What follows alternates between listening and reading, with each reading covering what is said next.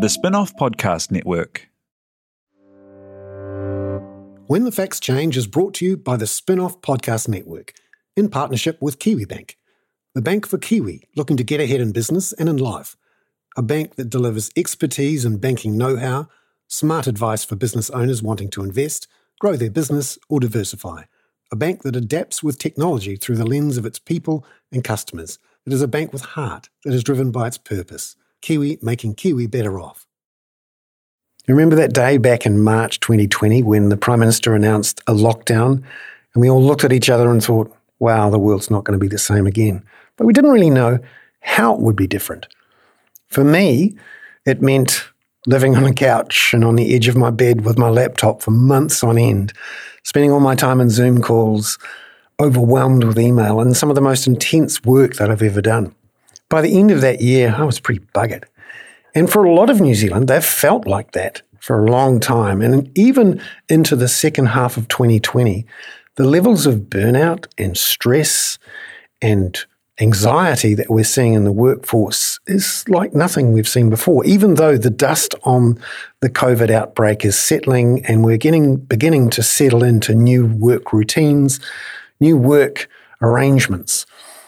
That's this week on When the Facts Change. We're going to talk about the new world of work with COVID, how the great resignation is changing the relationships between workers and employers, but at the same time, many of the locked-in views that workers and employers have about work security and also whether and how they should ask for a pay rise haven't actually changed at all, even though perhaps they should. This week we talked to Professor Jared Ha, who is an expert on the world of work and has done a bunch of surveys since the outbreak of COVID into how people feel about work, whether they're going to resign, what their wages are doing. And he's come up with some surprising results, particularly around how willing we are to ask for a pay rise and also how worried we are about losing our jobs. Really surprising results.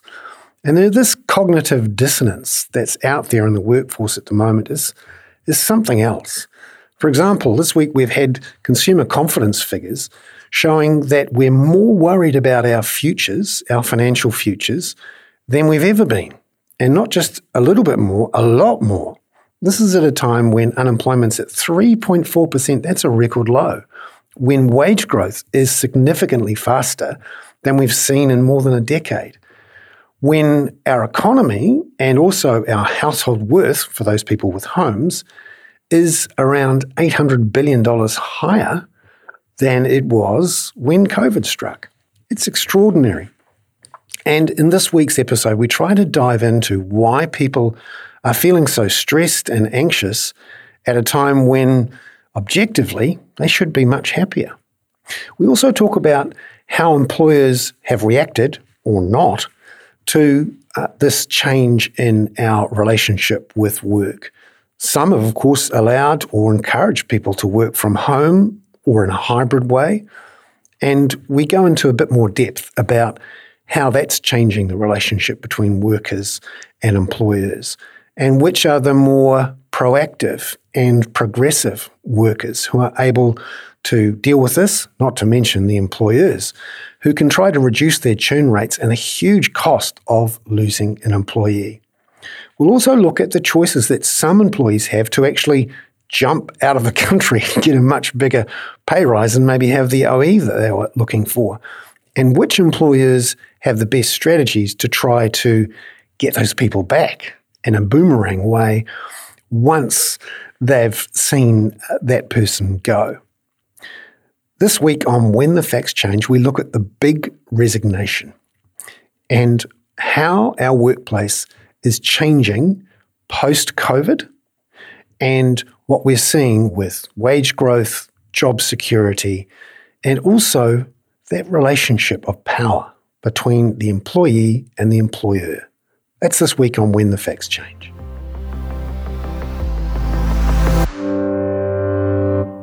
We wanted to find out what workers had actually been saying about their own situations. And luckily for us, Professor Jared Ha has been doing surveys of workers right from the start of COVID, again and again, not just in 2020, but 2021 and at the beginning of this year.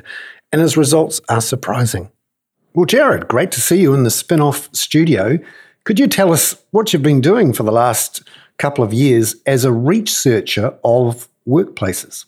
Yeah, so I guess one of the big things I've been doing is this wellbeing at work study through AUT. And I did kind of 2 rounds in 2020, so just after the first lockdown in May, and then again at the end of the year, and then 2 rounds again in 2021, which was April and November.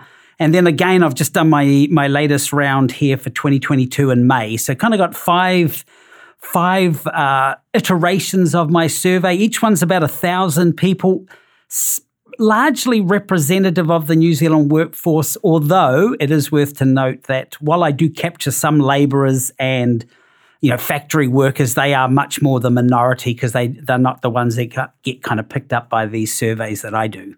And it's not a longitudinal survey, it sounds like. It's a collection of surveys of different groups of people. Yeah, so they're just like a snapshot of the workforce. So 1,000 people each time. There'll be some overlap, and it's probably like 10%. So it's not a proper longitudinal study, but useful, I think, just to give us a kind of barometer of the workforce. And that's kind of what I've been doing. I have been tracking, turnover, for example, and that has been growing steadily. And roughly a year ago, I was saying, wow, there's all this great resignation in America.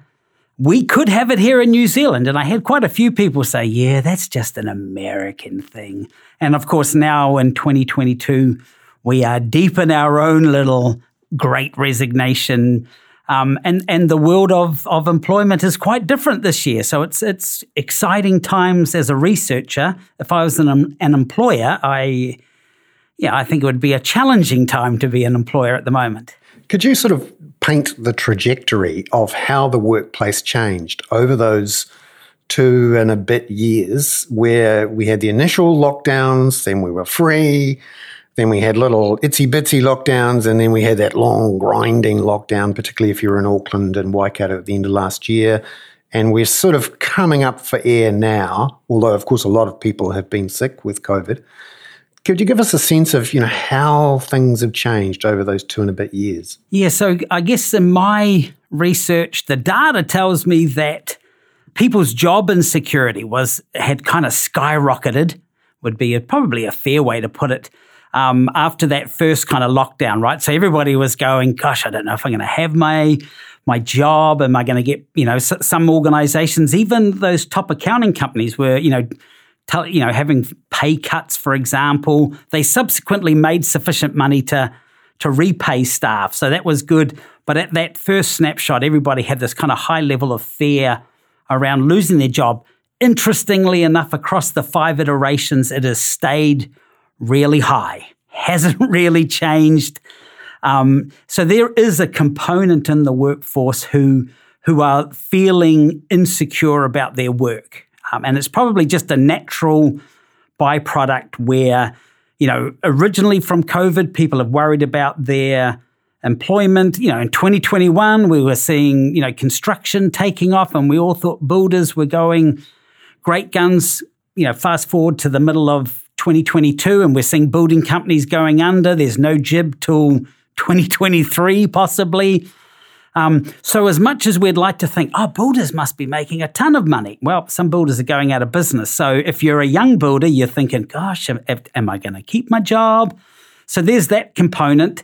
The other one that did start off at a more modest level in 2020 and has grown, and especially the last 2 rounds, so the end of last year and now, is the perception of the employment market. And it really is, the workforce sees it as the world is my oyster.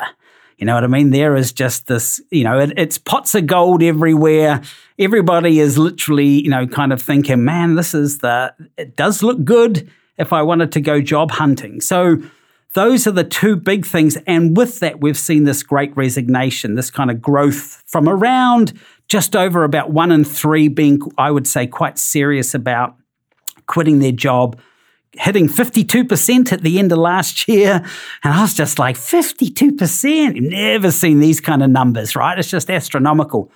It hasn't changed much last month. We're at 48.5%. So, plus or minus 3, we're probably pretty close to similar levels. And I think the reason it's possibly gone down a few percentage points is those people who were desperate for change at the end of last year have changed jobs, right? So no, I don't actually need to change my job. And I think we're seeing a couple of different groups here. Low-paid labourers, factory workers, quitting their jobs to get another job, probably doing the same kind of thing but making $1 or $2 extra a week.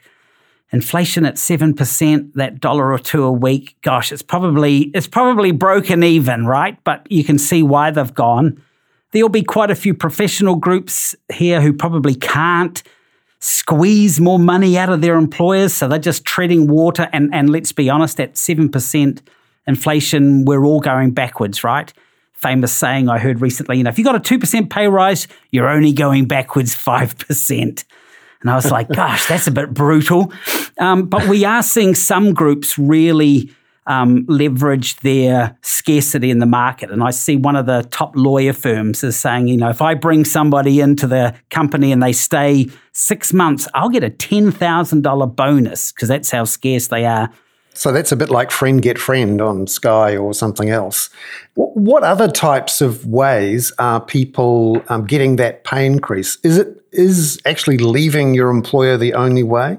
There's an element in New Zealand where we're quite, I wouldn't call it passive aggressive or reluctant to have conflict with our boss, but sometimes it's just simpler to say, see you later. Now, it's funny you should say that because I did ask my group, have you asked for a rise in the last, I think I said in the last kind of 3 months, and it was a paltry amount. It was like 12, 14%. And I was just like, wow, that surprised me, right? A bit like you're saying there. So I think you're right. I think one thing the Great Resignation is showing a lot of workers is actually, if I don't like my job, I will go somewhere else. And maybe, your comment there is that actually it's far easier to go, actually, I'm in company X, they're paying okay, I don't really like my boss that much, and I'm just going to take a punt on number Y, who's going to pay me 10 grand more, and I hope things are going to work out.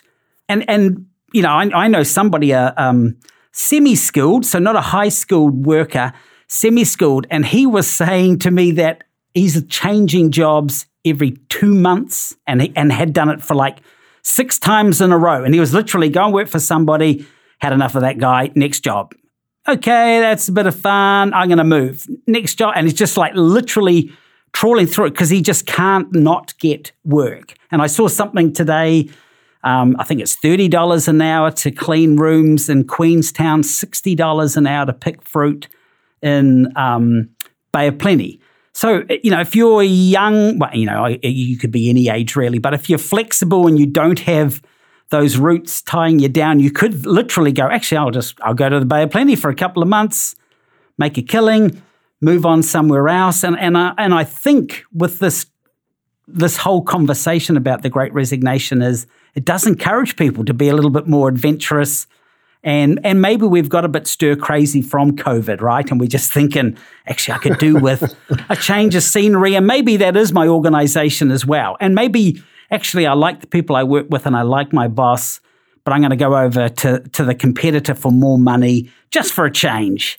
So what are you seeing from the employer side to try to combat this, to avoid the horrible email resignation where it's too late then? Where they can actually be a bit proactive to say, were you thinking of leaving? And before you do, let me provide this. Yeah, I'm not seeing that. So New Zealand employers are not overly proactive, right? They're not front-footing these things. And I say to people, the cost of turnover is roughly 100% of salary for a skilled worker. And what happens there is, so I don't say, I'm quitting, I'm going to the competitor, and I've gone. So what happens is I'm actually sitting here thinking, actually, I don't like my job that much. So I start actually putting less into my work, my clients I'm dealing with. I all of a sudden start giving them a pretty average job.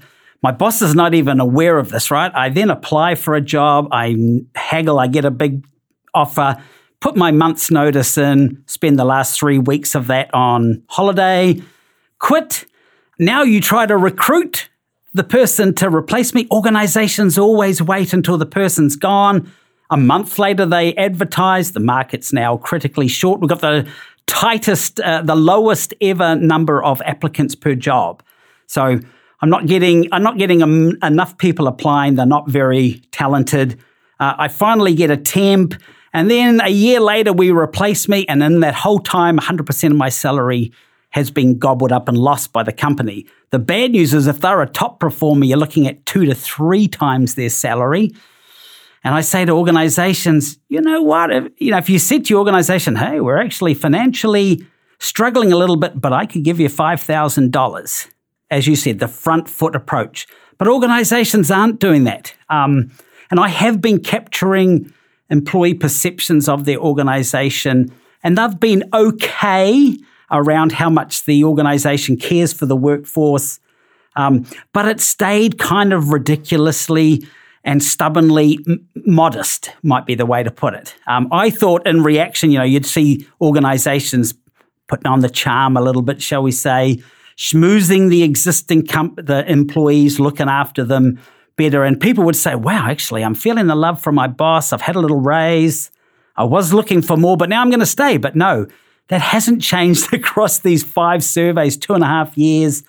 And I do think if we're going to be slightly critical of New Zealand employers, they've probably been a very slow, quite, I don't know if lazy is the word. Some of them are in trying conditions and really struggling. So I'm sympathetic for that. But there'll be people losing talented staff who could afford to spend 10% on a pay rise, right? And they'll say, oh, no, I can't afford that. Well, you lose 2 or 3 of your top performers, and you'll be losing a heck more than that measly little 10%. And what is the best practice here? What are you seeing overseas, or the few rare companies or organisations here in New Zealand who are being proactive and maybe using surveys of their organisations, engagement surveys, those sorts of things? Yeah, I don't know whether we're seeing a lot of good practice in New Zealand. And again, this is it's a winners. A winners are grinners, this might be the way we could sum it up in lay language. Those firms that are really good, that offer good training and development, they have good compensation, they have good performance systems, they have good job design around, working from home, working in teams, all of those kind of elements. They are consistently going to be retaining talent and being attractive to talent. So we have, I'd probably say no more than like 20% of the work of organizations out there are doing a really good job. And then you get into that real big chunk in the middle who probably are being quite lazy. And there's obviously the poor performers at the end who just accept churn and think, oh, well, if they turn over, too bad. So I think those top ones are doing well, but those ones in the middle, what happens to their best employers? Well, when I work there and I'm looking for a change, I look up to the top 20%. They're offering me more money, and they say, Jared, we could train you and develop you. What's your career path? So I think good organizations are having one-on-one conversations, especially with top talent. Even just the workforce in general. I think we're looking for much more of a connection, perhaps reminding workers about some of the good things that the companies do. But again, it's that top 20% who do it well and continue to do well, and I think they will carry on doing well through this time period. But it's those, the majority there who really are kind of losing out. Has the working from home, both full-time and, part-time for some people, has it made it easier for them to lose connection with their workplace and with their immediate report or their boss in a way that makes it much easier to pull the plug? Yeah, the hybrid ones are really an interesting one. So to contextualize things, before COVID, we had a massive 5% of the New Zealand workforce doing some kind of regular working from home. 5%. The last 2 surveys, so November last year and May 2022, I got less than 50% of people in my sample working in the office full time. So got over half the people now doing the whole kind of hybrid working, 2 or 3 days at home or the office. And there's a small amount. It was 15% near the end of last year, and it's down to 8% in May 2022 full time, so working 5 days a week. The good news is those hybrid workers are, less stressed, they're liking their job more, they're more creative. So there are some real wins, but those who are working, 5 days a week at home are lonely.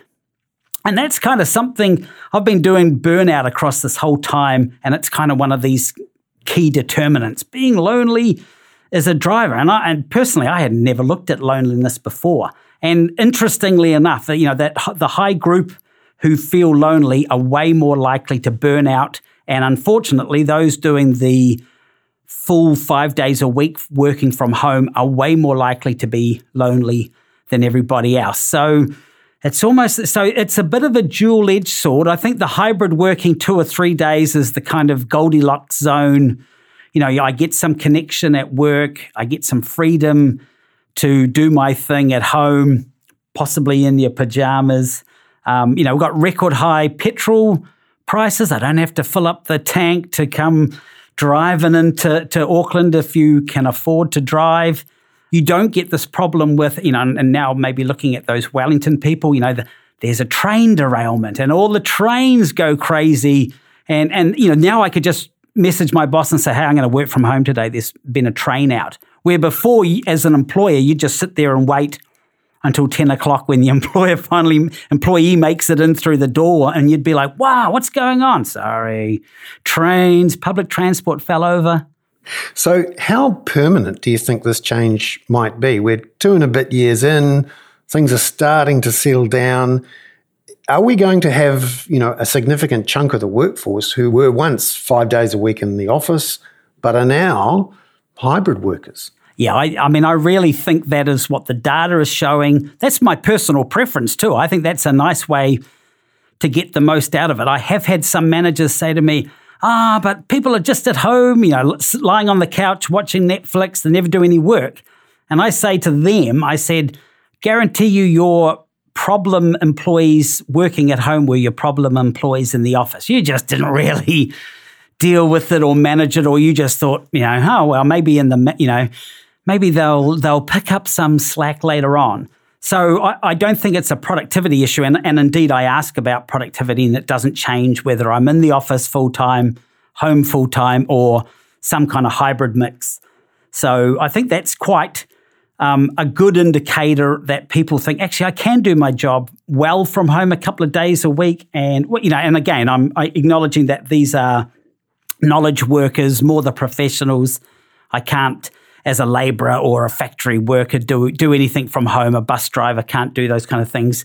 Nurses and doctors who might be highly skilled, unfortunately, can't do these kind of things. But, it might be a good lesson for, GPs, for example. I understand they spend lots of time doing paperwork, so maybe I'm actually in the practice Monday to Thursday, and a Friday I stay at home and I just concentrate on doing that paperwork because, we do have the technology, the internet helps make working from home a reality.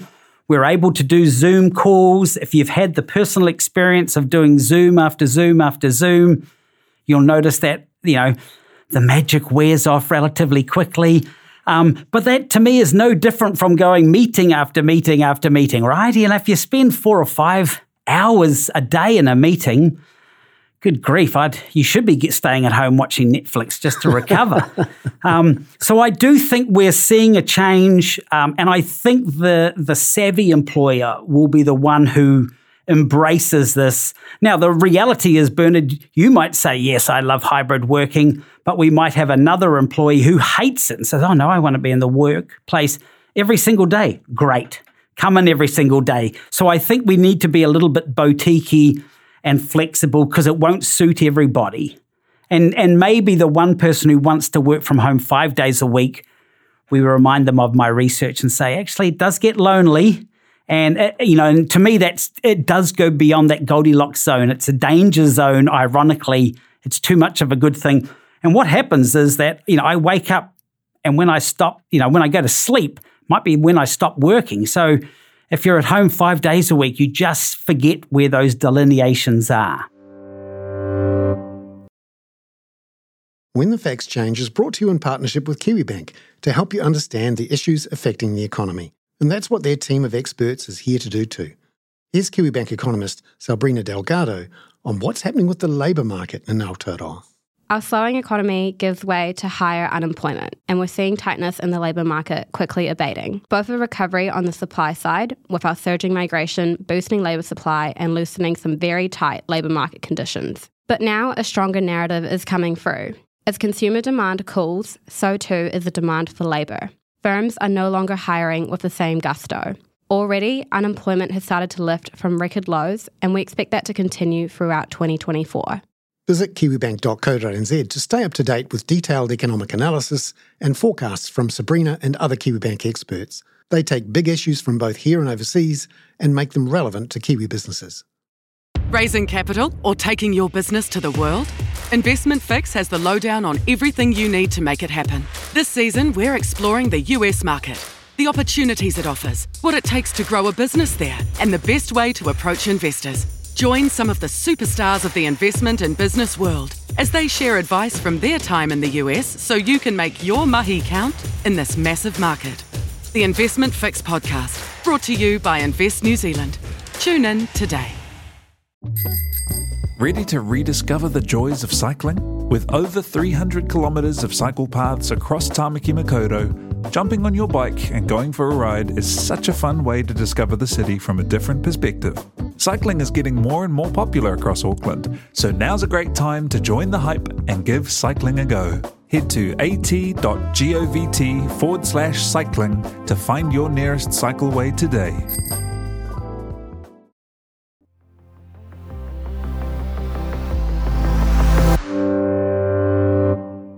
Is there a bit of a feedback loop that goes on as well? As some staff leave, or maybe they're homesick, and the ones who are left behind are having to take the extra workload. They're maybe already stressed from what's happened through COVID, having to work from home a lot, or just the stress of what's gone on in the last couple of years. And then finally, they're stuck almost all on their own, having to do all the work, which accelerates their push over the edge into burnout. Amazing, Bernard. That's amazing. So it's called job creep. And for the first time ever, I actually did some research on it in my May survey. And yes, we are seeing quite a lot of workers say, oh, yes, we've picked up the slack. We were a team of 6, 5, it dropped to 5, and the 5 of us did the work of 6. And then the 5th person's gone, and now 4 of us are doing the work of 6. Geez, when did it get so busy, so tiring? So I actually have data that says, yeah, that's a reality. It has been growing, and it's quite natural if you think about the COVID world, right? We've had all these things going on, and we've got this great resignation, so numbers of people must be changing, and due to the inability to hire good replacements. And again, I think it'll come to that continuum of organizations. The top quarter, the top quintile will do things better. They will be able to attract and recruit and rebolster those kind of teams. And the middle ones and the poor ones won't really care. And the fact that I can actually squeeze more work out of you sounds great until you do brass off our key client, you quit, the client quits, and now our business has just gone down the gurgler, and maybe I should have cared about the human resources a long time ago. Yeah, who's doing a really good job of this, being preemptive about finding out who's just about to burn out, or seeing in advance that there's a stressed person who's having to do the work of 2 or 3 people, and make sure you don't just get that email at the end of a long day that says, I've had enough of this, I'm off. Yeah, I think we do see quite a few firms. They do tend to be the larger firms. They do tend to be those more, being financially successful or at least stable across the COVID time. So they they dominate that top quintile group. It might be that SMEs, especially the smaller size ones, maybe managers and business owners are saying, I know all my people, and maybe they do. And so maybe they're able to do a fair job. It would be less kind of survey and analysis and more kind of feeling the workers. But of course, my research shows those managers and business owners are under immense stress and they're more likely to burn out. I was talking to an ex-CEO. We were at a academic event and he said, I was talking about burnout and managers. And he said to me, I've just quit my CEO job. And I was like, wow, have you? And he goes, yeah, basically our board meetings became weekly. And he said that the demand on them instead of monthly. And he just said the demand was so insane after, 5 or 6 months of COVID. He was just like, I'm going to cark it with a heart attack. And he said, okay, I'm out. And now he was doing something far more leisurely and looked well and smiling. And I thought, so even at that CEO level, the board could put excessive pressure on people. So I do think we've seen, burnout across the whole spectrum. We see lots of the talk about this with midwives and nurses and medical doctors, especially those essential workers, right, who have been under the pump. But we should also spare a thought for checkout operators, right? These supermarket workers who had to have full PPE and plastic things, and they're on $1 over minimum wage. And the worst thing is once we got out of COVID, the supermarket said, thank you for your service. We're taking that $1 back. And I remember being opposite. I was the designated shopper in my household and seeing one of these workers and just looking at it like, it's somebody, it's like a movie scene with Ebola virus type thing, right? This is just, somebody earning at the time, $20 an hour going, oh gosh, I hope you don't sneeze and I catch it and I die. That was the fear we all had. Medical doctors have far more, nuanced training and expertise. And I think, we've got to remember the hard job that supermarket workers, trolley, maybe the trolley people were the luckiest ones because at least they were outside. But they would have had the masks on. I'm sure they thought that was fun for 8 hours a day. So, there are lots of groups who have been struggling through this thing. And we saw this in England, right? You remember they used to get out there every Friday and clap for the NHS until they stopped clapping. And then the health workers said, cool, can we get a pay rise? And the government went, no, sorry, I got no money. Yeah. So again, I do think we need to kind of look a bit more holistically and probably more beneficially as a society. And again, we see now Australia's got a $4.5 billion war chest to come and grab health professionals around the world. They will target our nurses, our doctors. If you're a nurse earning, you can get $30,000 more in Australia, that's a significant jump from 68,000 or 70,000 or whatever.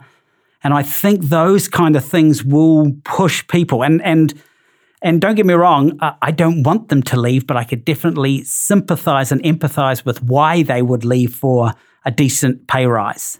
Let's talk about that risk of people jumping on a plane, particularly the younger ones who are more flexible with their family situations. They were going to have an OE at some point anyway, but they were locked down for 2.5 years. Now the borders are open and the recruiters from Australia are knocking on their door in an online sense, I'm sure. How do employers deal with this? Do they say, well, we're going to go anyway, I might as well just let them go? What's the best way to deal with this? Yeah, so there has been some research recently around boomerang employees. So, Bernard, you've worked for me. I know you're really good, but I also know you're young and hungry and the lure of the Gold Coast. But I say to you, hey, look, you go there and have fun. Not too much fun, but keep me in mind if you want to come back. And so maybe you go to Australia for 18 months, 2 years, and you go, actually, I am missing home. And you email the boss, we've left in good terms. You said to me, actually, I can give you 2 months' notice. Oh, thank you, Bernard. That's really helpful because it gives me time to try to find a replacement. Maybe you're trying to help me out. And then you can come back and then you could say, actually, I have trained in these other roles and I've raised my skills. So now I could do with a with a decent pay rise as well. And you could negotiate that from Australia. So even better. So I think part of it is understanding the workplace.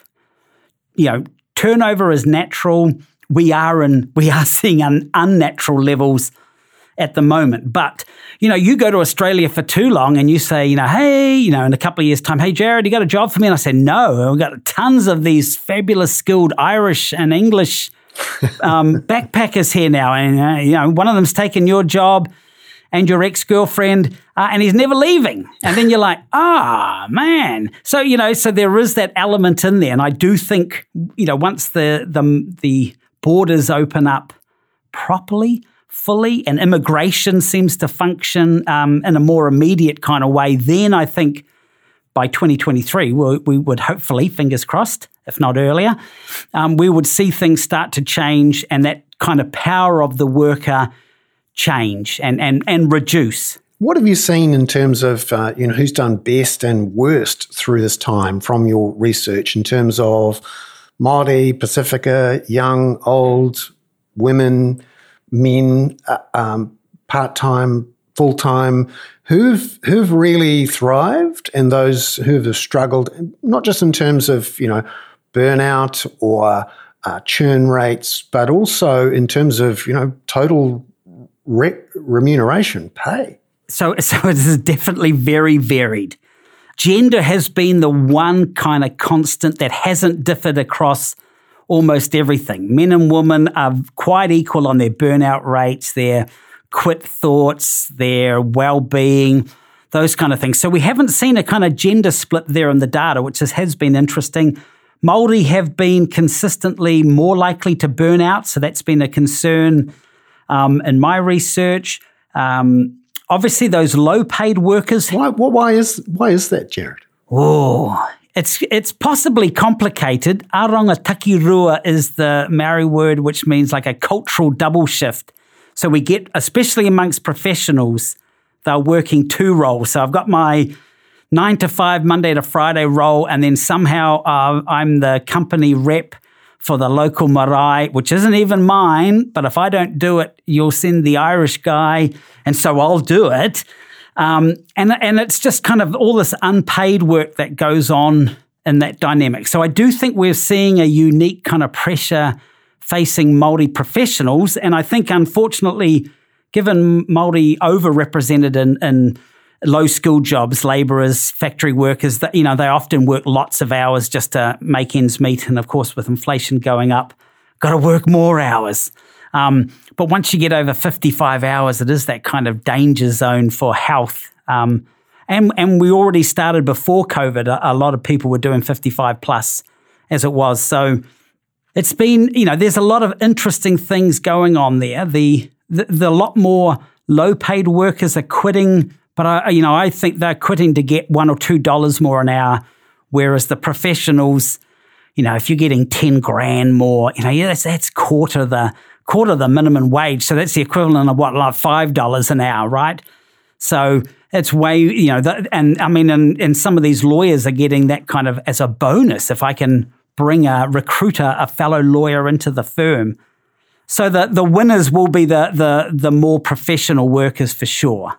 And what sort of new ways of remunerating people are we seeing that maybe aren't captured by the pure wage figures? I'm thinking of sign-on bonuses, those people who've renegotiated their arrangements so they're working from home 3 days a week instead of 5 days a week. And in effect, they've bought themselves 4 free hours, if you like, because they don't have to commute anymore.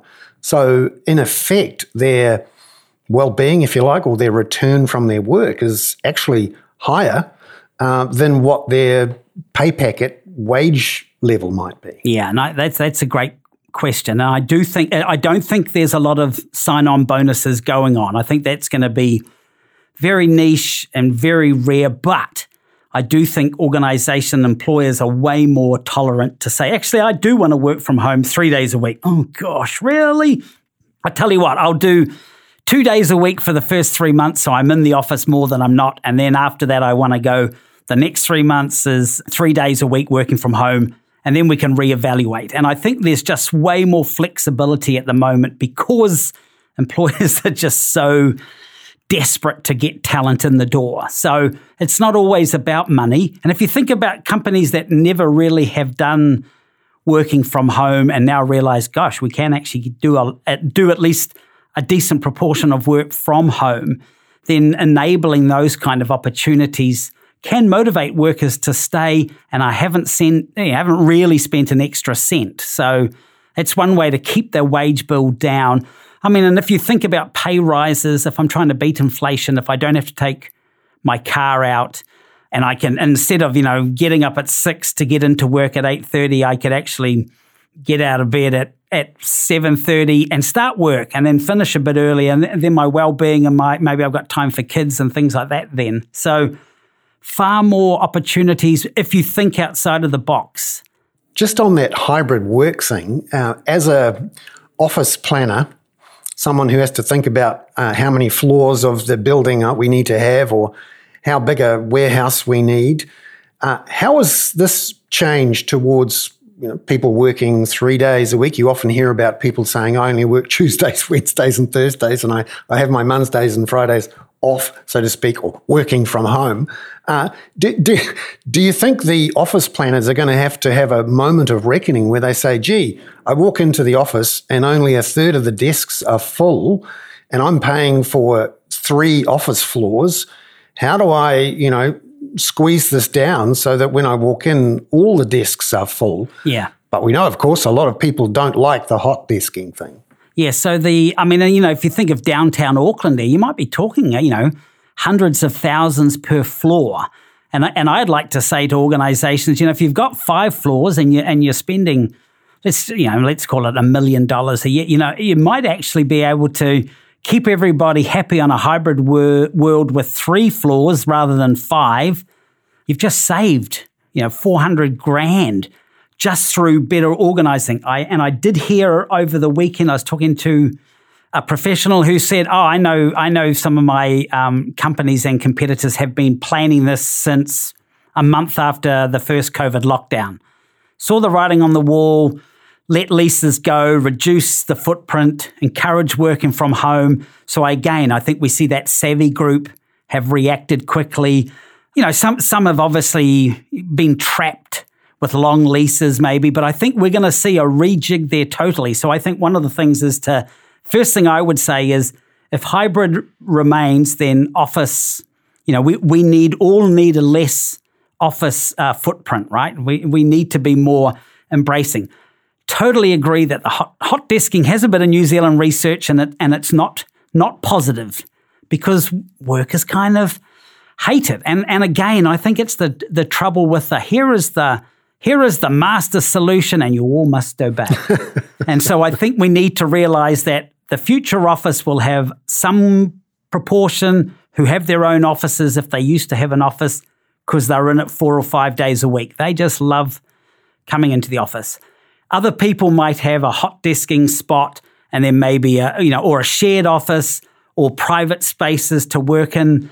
And that's that kind of flexible thing. Trying to force everybody into one option or the other, though, I think is a recipe for disaster, including those like Elon Musk saying, you must come back and do 5 days a week in the office. I guarantee you he's having a few of his top talent there update their CVs and start job hunting. So, yeah, I think it's being flexible is the key. Just finally, Jared, looking back on the last 2.5 years, which none of us expected, what has surprised you most about how both workers and bosses have dealt with all of this?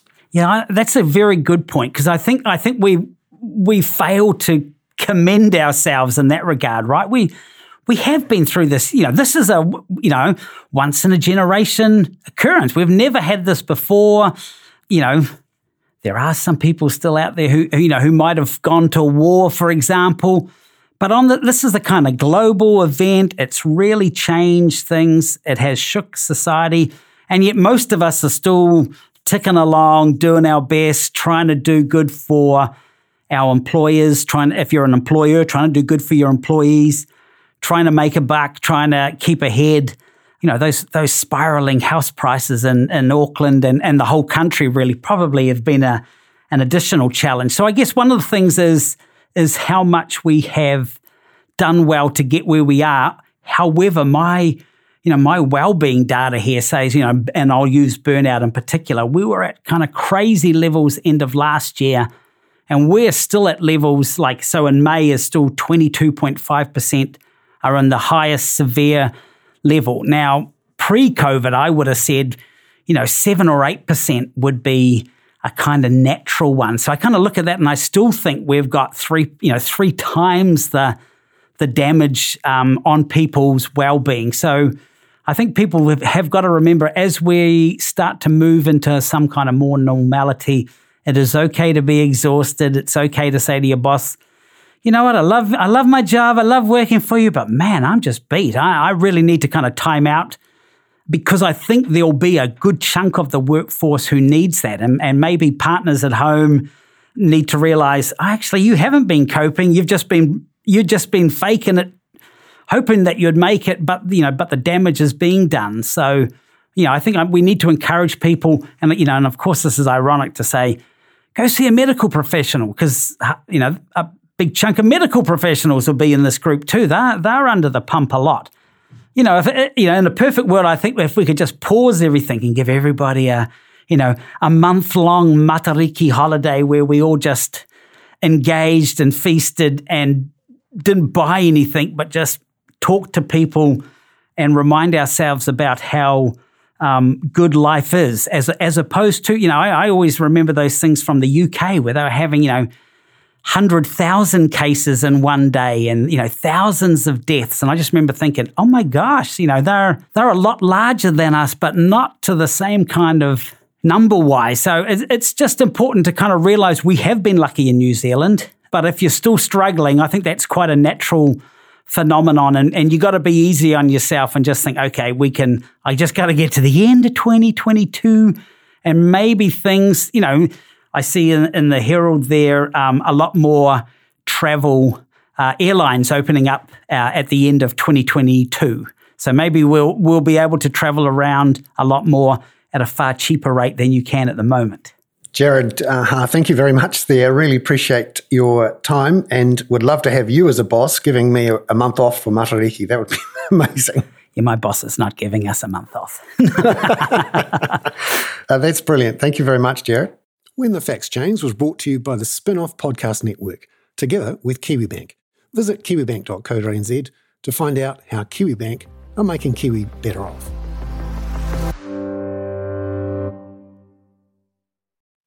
Kia ora e te iwi, Te Aihe Butler here, podcast manager at The Spin-Off. If you enjoy listening to our podcasts, consider supporting our mahi by signing up to become a Spin-Off member at thespinoff.co.nz/donate. The Spin-Off Podcast Network.